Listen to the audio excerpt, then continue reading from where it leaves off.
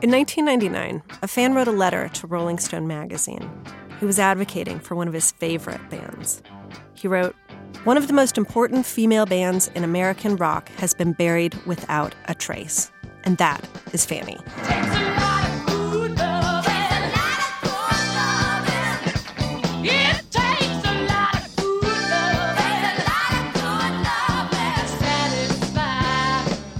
They were one of the finest fucking rock bands of their time in about 1973.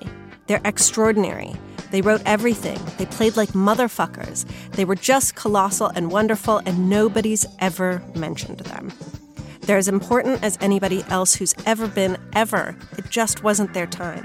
Revivify Fanny, and I will feel that my work is done. That fan? David Bowie.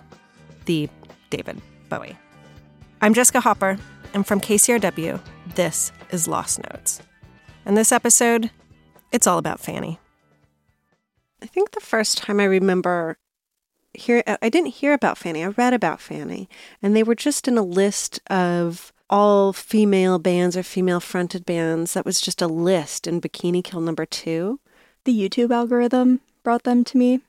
I was just looking for stuff to DJ at my DJ night, and they came up, and it was a cover with a baby doll, like a LP cover with a baby doll, and it had sparkly star sunglasses on it and bright pink lipstick. And I identified with that image, so I clicked play. This is Dylan Tupper Rupert. She's a writer based in Los Angeles. When I finally heard Fanny, I was really struck by how timeless they were.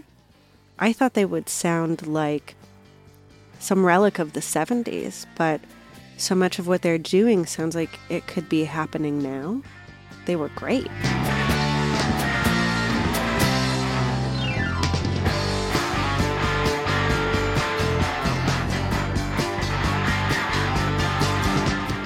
The first female rock band basically ever was started by 2 teenage sisters who were immigrants from the Philippines. They were queer, they're women of color. Like, that's something that I would feel like would be a big deal today, would be a big discovery. Where do we normally locate the birth of women in rock, do you think? The Runaways. Which is a few years after. Yeah, mid-70s.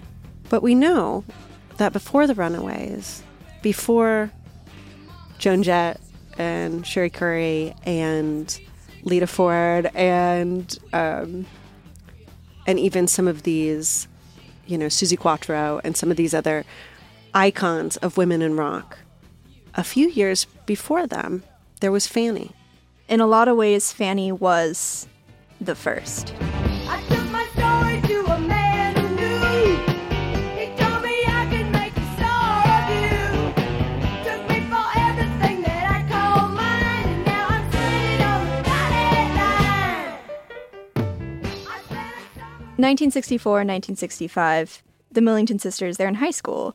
And by 1968, they've graduated. They head to LA. They get a recording contract with Reprise.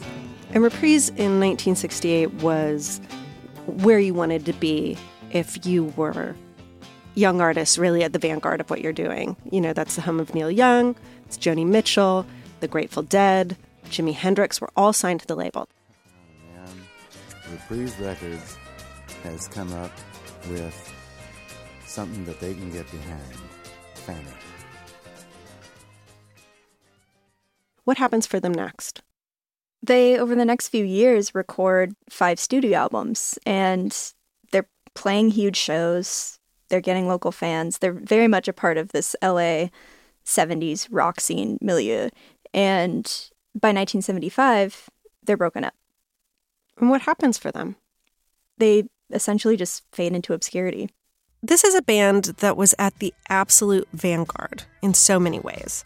Fanny were the first all-female rock band signed to a major label. They wrote and recorded their songs at a time when few women did, or rather were allowed to. They were teenagers. They'd immigrated to America only a decade earlier. They were young women of color leading a successful band. They were doing something very few women did in 1968 or 71 or 1973.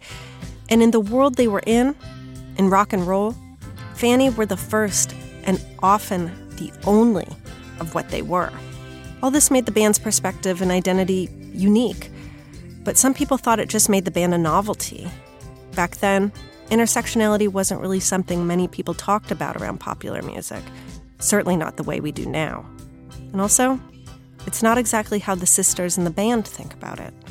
In their minds, they were girls living a rock and roll fairy tale.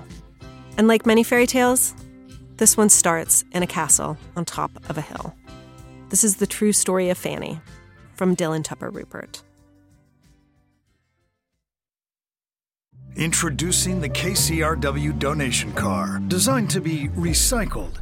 This first-of-its-kind vehicle will save you time, space, and hassle by disappearing. Enjoy the luxury and comfort of turning your underused car into a donation worth hundreds, even thousands of dollars. The KCRW donation car, already in your garage, driveway, or on cinder blocks outside your house. Act now at kcrw.com/cars.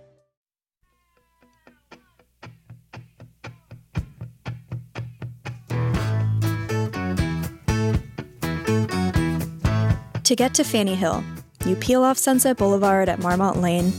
After a couple of winding blocks of sloping mansions, it dead ends. Here we go, baby. Is this right? Yeah. It's around the corner. Fuck yeah! Fuck yeah, I can imagine being 19 and living here. I'd have the time of my life. This is, like, what you fucking think of. Like, when you think of Hollywood, late 60s, Sunset Strip fantasy. We had a commune and cooked together and played together. This is Jean, the younger sister who sang and played bass. And they had people coming by all hours of the day and night and just hanging.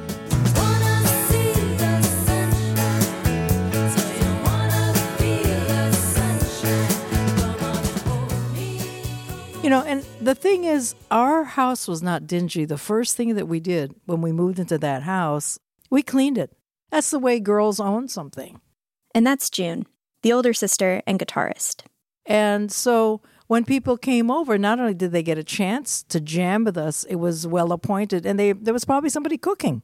So it was like everything you wanted from a bunch of girls, including a PA.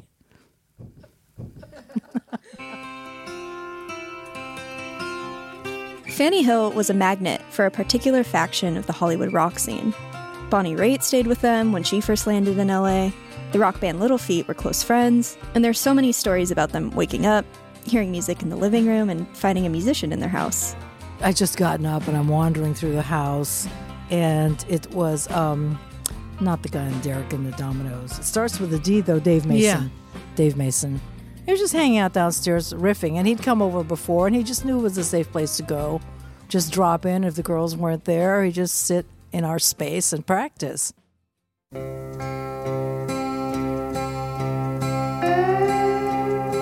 Before they got to Hollywood, the two Millington sisters had already lived a few lives. June and Jean were born in Manila, Philippines in the late 40s. They went to the American school and enjoyed upper-class comforts with 5 other siblings. There were maids, swimming pools, piano lessons. Their dad was a lieutenant commander in the U.S. Navy, and their mom was a Filipina socialite. But in 1961, their family left on a military passenger ship for Northern California. I think the officers heard us just singing and practicing, and they had us sing at dinner for the people who were about to sit down and eat, and we were a hit. So I think from that point on, we realized, well, that's our point of entry into society, and it felt great.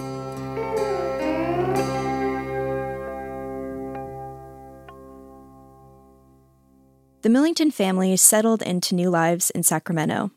Suddenly, they were lower middle class, cleaning houses before school, struggling to fit in. And also, Northern California was really cold. You know, I mean, we had no friends. We were so isolated in the junior high we entered to. We didn't even meet any other immigrants that I know of.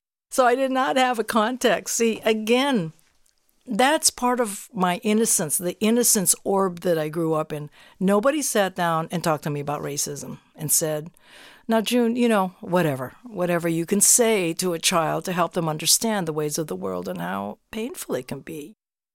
June felt alone, just barely a teenager, a new immigrant in America. But when I heard the guitar for the first time, just before I turned 13 in Manila, I knew the answer to that.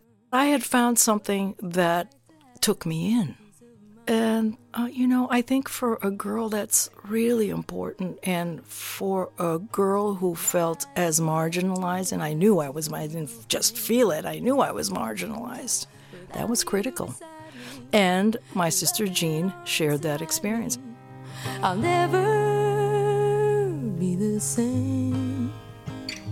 So June and Jean began to play school talent shows in the early and mid-'60s, renditions of popular songs. Immediately, in their Sacramento junior high universe, they started to get noticed for the first time. So now, Jean and I, people would stop us in the hall or stop me in the hall, whether we were together or not, and say, I like your song, and then just keep walking. And that was a revelation for me. That was, I was dumbstruck, and I was thrilled that people would not only recognize me from on stage, but talk to me at all. And so I was hooked. At some point, a girl from another high school called us up at home and said, hey, I play drums. Do you want to start a band? And I said to Jean, who happened to be in the kitchen when I picked up the phone, do you want to start a band? And she shrugged and said, yeah. So I said, yeah. And that's how the whole band thing started. That would have been late 64.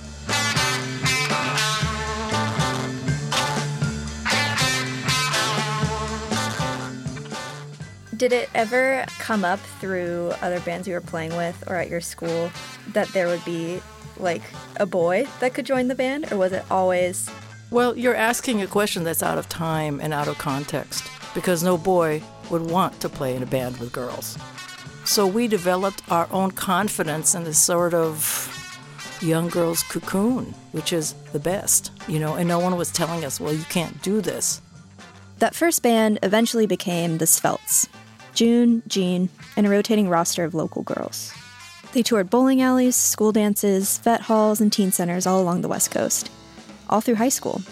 June graduated a semester early so she could tour full-time. I miss those curtains that opened, and close, the velvet curtains that open and close. I just love that. Anyway, at this teen center, we played our little set. Then the curtains closed, and we moved our equipment back quickly. And the next band started to play, and I'm like, wait a minute, these guys there's something going on here. Well, it was Creedence Clearwater, and nobody knew who they were. They were just a band that came on after us at the Teen Center in Santa Clara. I don't remember ever hanging out with that band, but it sort of doesn't matter because they really showed me something about how it's put together. But the thing is, I was always waiting to notice those moments because a girl couldn't go get a teacher. So I was used to watching. By 1967, the Svelts solidified their lineup and renamed the band Wild Honey. They had a band house in Northern California, and they toured in a fixed-up school bus. The Millingtons' dad stripped the seats out of it, for gear and for sleeping. It was blue on the outside, orange on the inside, a ticket to adventure. Well, we just wanted friends. We weren't in music for sex, drugs, and rock and roll. We wanted to make a few friends, so nobody went home with anyone. We just hung out, cooled off, and went to the hotel and went to the next gig. That was our life, and you know what? We liked it. We liked it. It was totally fulfilling. It filled what we needed to do, It was like drinking at a trough with really cool water that gave us enough energy to go to LA, because that's when it really hit the fan and life and the industry, impinged. What's the matter with the guitar?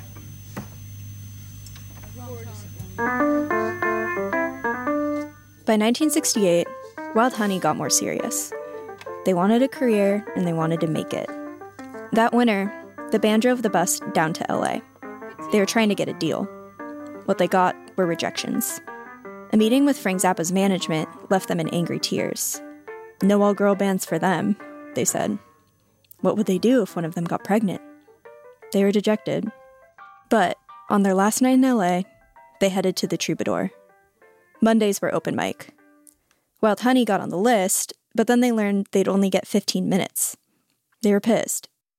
And here comes the rock and roll fairy tale part. Wild Honey ripped through their set. The audience demanded an encore, and the Millingtons didn't know that a record producer's secretary was in the audience.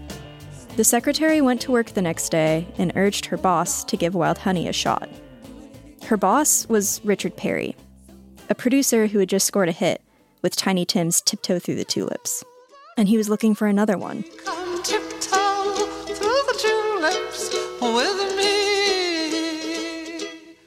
The next day, just as Wild Honey was packing up to check out of the Tropicana Motel, they got a call. Perry wanted them to come to a studio and audition. Here's June Millington. Let's put this in the context of the times, okay? They may not have even spoken about it, but the context was definitely, they're a good all-girl band, perfect novelty act, we'll make some money off of them, then, whatever. And that was it. The band signed Reprise Records and got a manager. They renamed themselves Fanny. It sounded like the name of someone's sweet old grandmother. The entendres didn't really occur to them. They also solidified their lineup.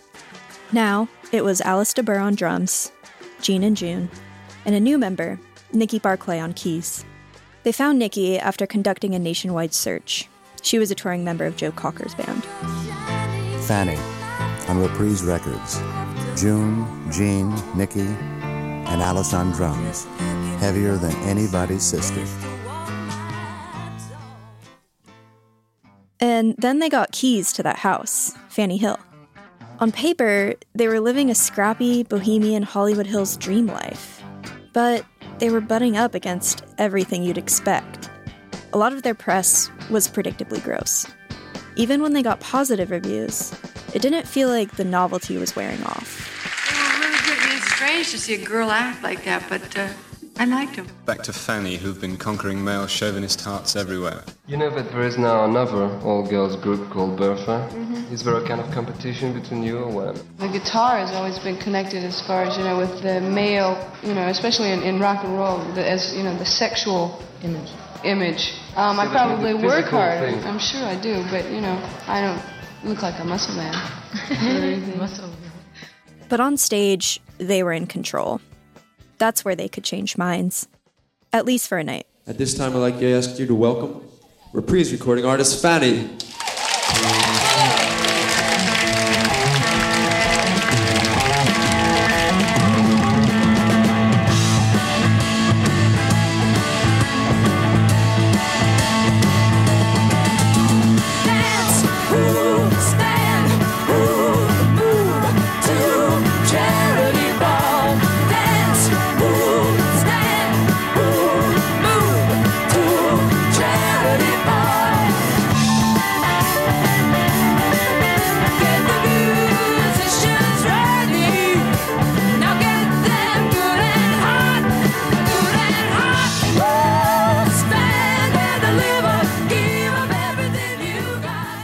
Ladies and gentlemen, 5, 4, Fanny! The curtain would open, and out we'd walk into our freedom. Every single time. Nobody was there to tell us what to do. We turned our amps up to whatever. Jean played whatever lick she wanted to. We had our harmonies. Alice's drumming was incendiary, just out of this world. Jean and Alice played so well together. It was just crazy.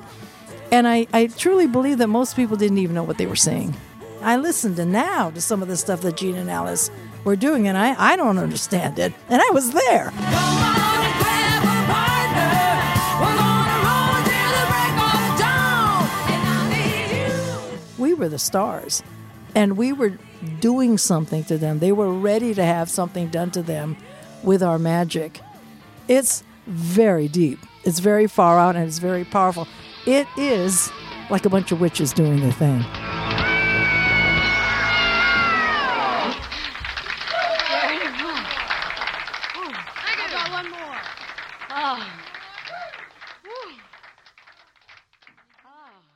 Fanny wasn't skyrocketing to superstardom, but they were steadily growing. They opened for Jethro Tull, Slade, Humble Pie, and Chuck Berry. They were session musicians on a Barbra Streisand record.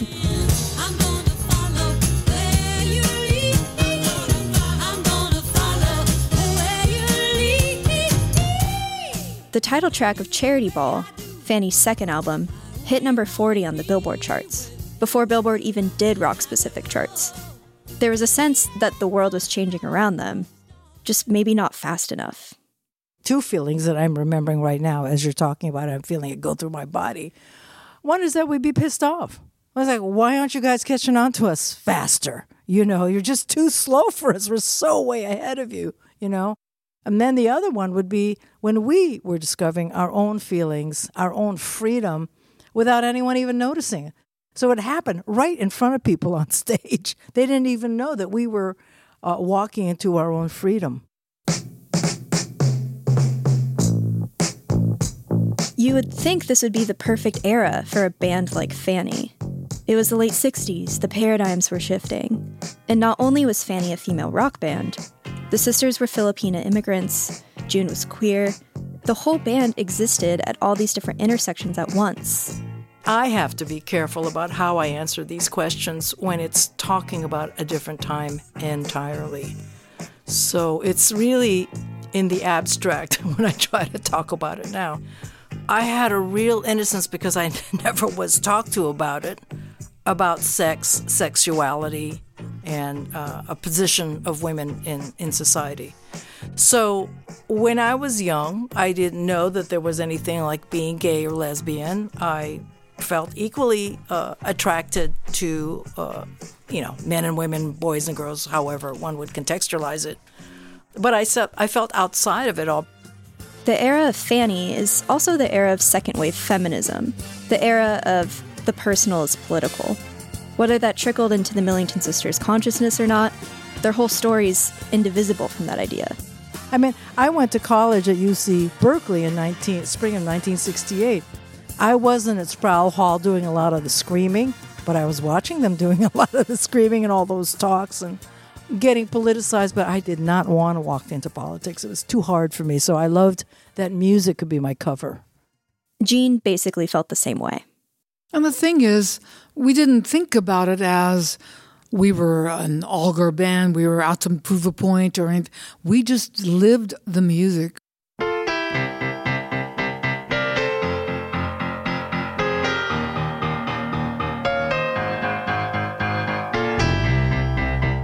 Two years and 2 studio albums later, the label flew Fanny to London. They were set to record their third LP, Fanny Hill, at Apple Studios. Yeah, that Apple Studios. The label also got the Beatles engineer, Jeff Emmerich, to produce it. Being in that studio, the thought of it was so magical, but then we showed up, it's work. One of the great joys for me in coming into Apple was seeing the looks on Jeff Emmerich's and his assistant's face when they got it, that we knew what we were doing and we were good. I cannot tell you, that was one of the priceless moments of my life. I just saw their eyes light up and their heads kind of explode and like these thought bombs coming out of their heads. Let's go! This is going to be fun! These women, wow! And we get to do it with women. It was thrilling for them. You won't learn when you're breaking in the eyes, though you try to get by unseen. Come your turn, you'll be mirrored down to size in the eyes of a cowboy queen. And it was just, the atmosphere was so wonderful staying in the Portobello Hotel was that we were in, having tea in the room and all the stuff that they do. And we were there in London. Frankly, we were working so hard. It's not like we got out a lot. I mean, some shopping. Yeah, well, that not just some shopping. Every Saturday or something, we'd be taken out to the really hip places, those outdoor markets. Yeah, boy. So we did some really good shopping. Obviously, you're hanging out with David Bowie. Mm-hmm. You did heroin with Mick Jagger. Only once. Only once. London was a new kind of adventure for Fanny. Jean had an affair with David Bowie. June partied with Paul and Linda McCartney. and their label was buying them new, foxier stage clothes. This is 1971. Glam rock's starting to hit. But the influences that undid many of their peers, namely drugs, rolled off their backs. No, we wanted to play. That was it. Everyone was popping so much. I mean, the amount of drugs that were given to me, I just gave them away to our roadies. I wasn't taking those. Well, not that we didn't do drugs, but I would like get a half a bundle of Coke. It would last me at least 2 weeks. That kind of thing, you know? But their innocence started to unravel. The feedback coming to us from the industry was not getting better. What's wrong with me? Nothing seems to make me go. Can I go on thinking, believing? That was really tiring, and it was kind of mysterious. It was like, why are these guys like complaining all the time? We're selling so many records. People are coming to our gigs. They're freaking out, you know. Why are they so upset?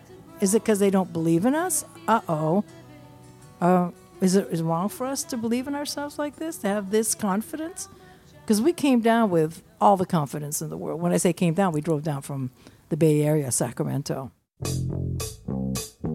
My impression was, boy, we have to work so dang hard. Every turn we had to prove that we could play. Every single turn. And all the interviewers that came to ask us about who we were, what we were doing. It was just crazy because most of the time the first question was, how does it feel to be like a girl playing an instrument? And go, well, good heavens. Well, how does it feel to be a man with asking stupid questions? I mean, what? And at the same time, we all had a sense of deep insecurity about, are we good enough? You know, I was about 45 before I realized that I was actually a good bass player. And that's so ridiculous because she's so over the top on most people. You're better than they were. There was no precedent for a band like Fanny. No mentors, very few peers by way of other women in rock. I didn't get too much time to think about other women musicians and what they were thinking of us. It just didn't... Well, we didn't meet them, number one. Yeah. You know, we were kind of kept apart because the nature of the industry was that, well, if there's one in sight, there's one bird over there flying, there can't be another bird in the same sky. Really, our focus, what filled our minds was, how can we just keep going another day and get better, you know, so that people can't help but love us. I mean, we learned how to play the way we did by teaching ourselves. And I'm including working the mechanics of a band. Which, of course, is a delicate thing. So when snags started to appear, they really felt them. It fed off the imbalance and insecurities. Nikki Barclay was a vital part of the band's sound, but she started throwing the rest of the band off their game. Off-color comments during interviews, insults before taking the stage, maybe what we'd call microaggressions today. They all eroded the Millingtons' confidence. We were so exposed to each other, and we worked so hard. So we would work on songs every day. If we weren't on the road, we were rehearsing, we were writing, and so we were very exposed to each other.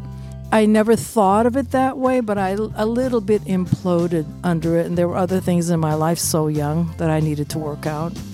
June was going through her first major heartbreak with a woman who had moved into Fanny Hill. She spiraled into a depression. It wasn't like I made a decision I need to leave. You know, I spoke to Jean about it. She could see that. It was just basically you couldn't go on. It's not that you wanted to leave, but right. June just couldn't go on with the dynamic of what was happening. But now we're in our early 20s, and we worked so hard, and it's not feeling good. What's up with that? Why and why? We had no tools to figure it out. We were just so innocent. We were like innocent babies, really. I feel kind of sorry. I want to take myself in my arms and just rock me and go, don't worry, it's okay. You'll turn 70 someday and you'll feel good. You know, it'll all be okay. You'll figure it out, you know.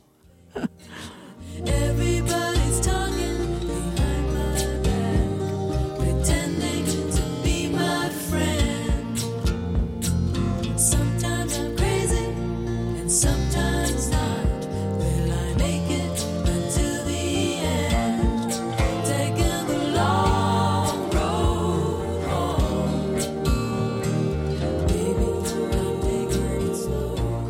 June left Fanny in 1973 after they recorded their fourth album, Mother's Pride.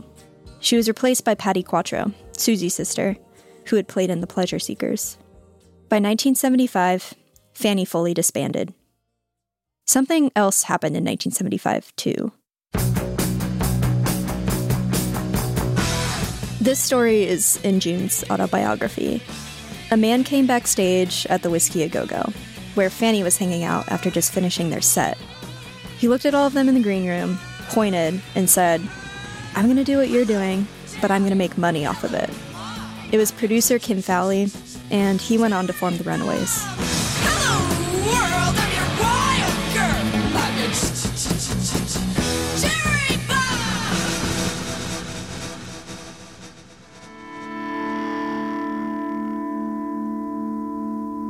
Jean's 70 now, and recovering from a stroke she had last year. June's 71. In their post-Fanny careers, they kept playing music in various capacities. Jean also became an herbalist, and June opened the Institute of Musical Arts, or IMA, in Massachusetts. It was the first organization that held rock camps for girls. Now in IMA, I find that the orb has expanded enough so that the entirety of IMA is the orb, our property. So doing it together in that sense at IMA and knowing, I mean, I say to the girls, we got your back. And when they hear that and they know it, they actually know it, something really changes. Got your back in that rock and roll way. Yeah. We didn't have anybody who had our back. Yeah. We had each other, and I guess that's... Well, and our mom. Our mom, yeah. That's really important. Kept us going, kept us strong. Yeah. Boy, I shudder to think of all the things people were saying about us, around us, that we didn't hear. And it's just as well, because we were in our orb. And now I get to look in your eyes, and we get to have a conversation, and we are able to relate something that has to do with the passage of time and the growth of us as women. That's our job. That's our job. You know, so I take it seriously. I pass it on to you, and you're going to pass it on to all your listeners, and I'm very thankful for that. Badass. The orb. Be one with the orb. Why doesn't someone name a band The Orb?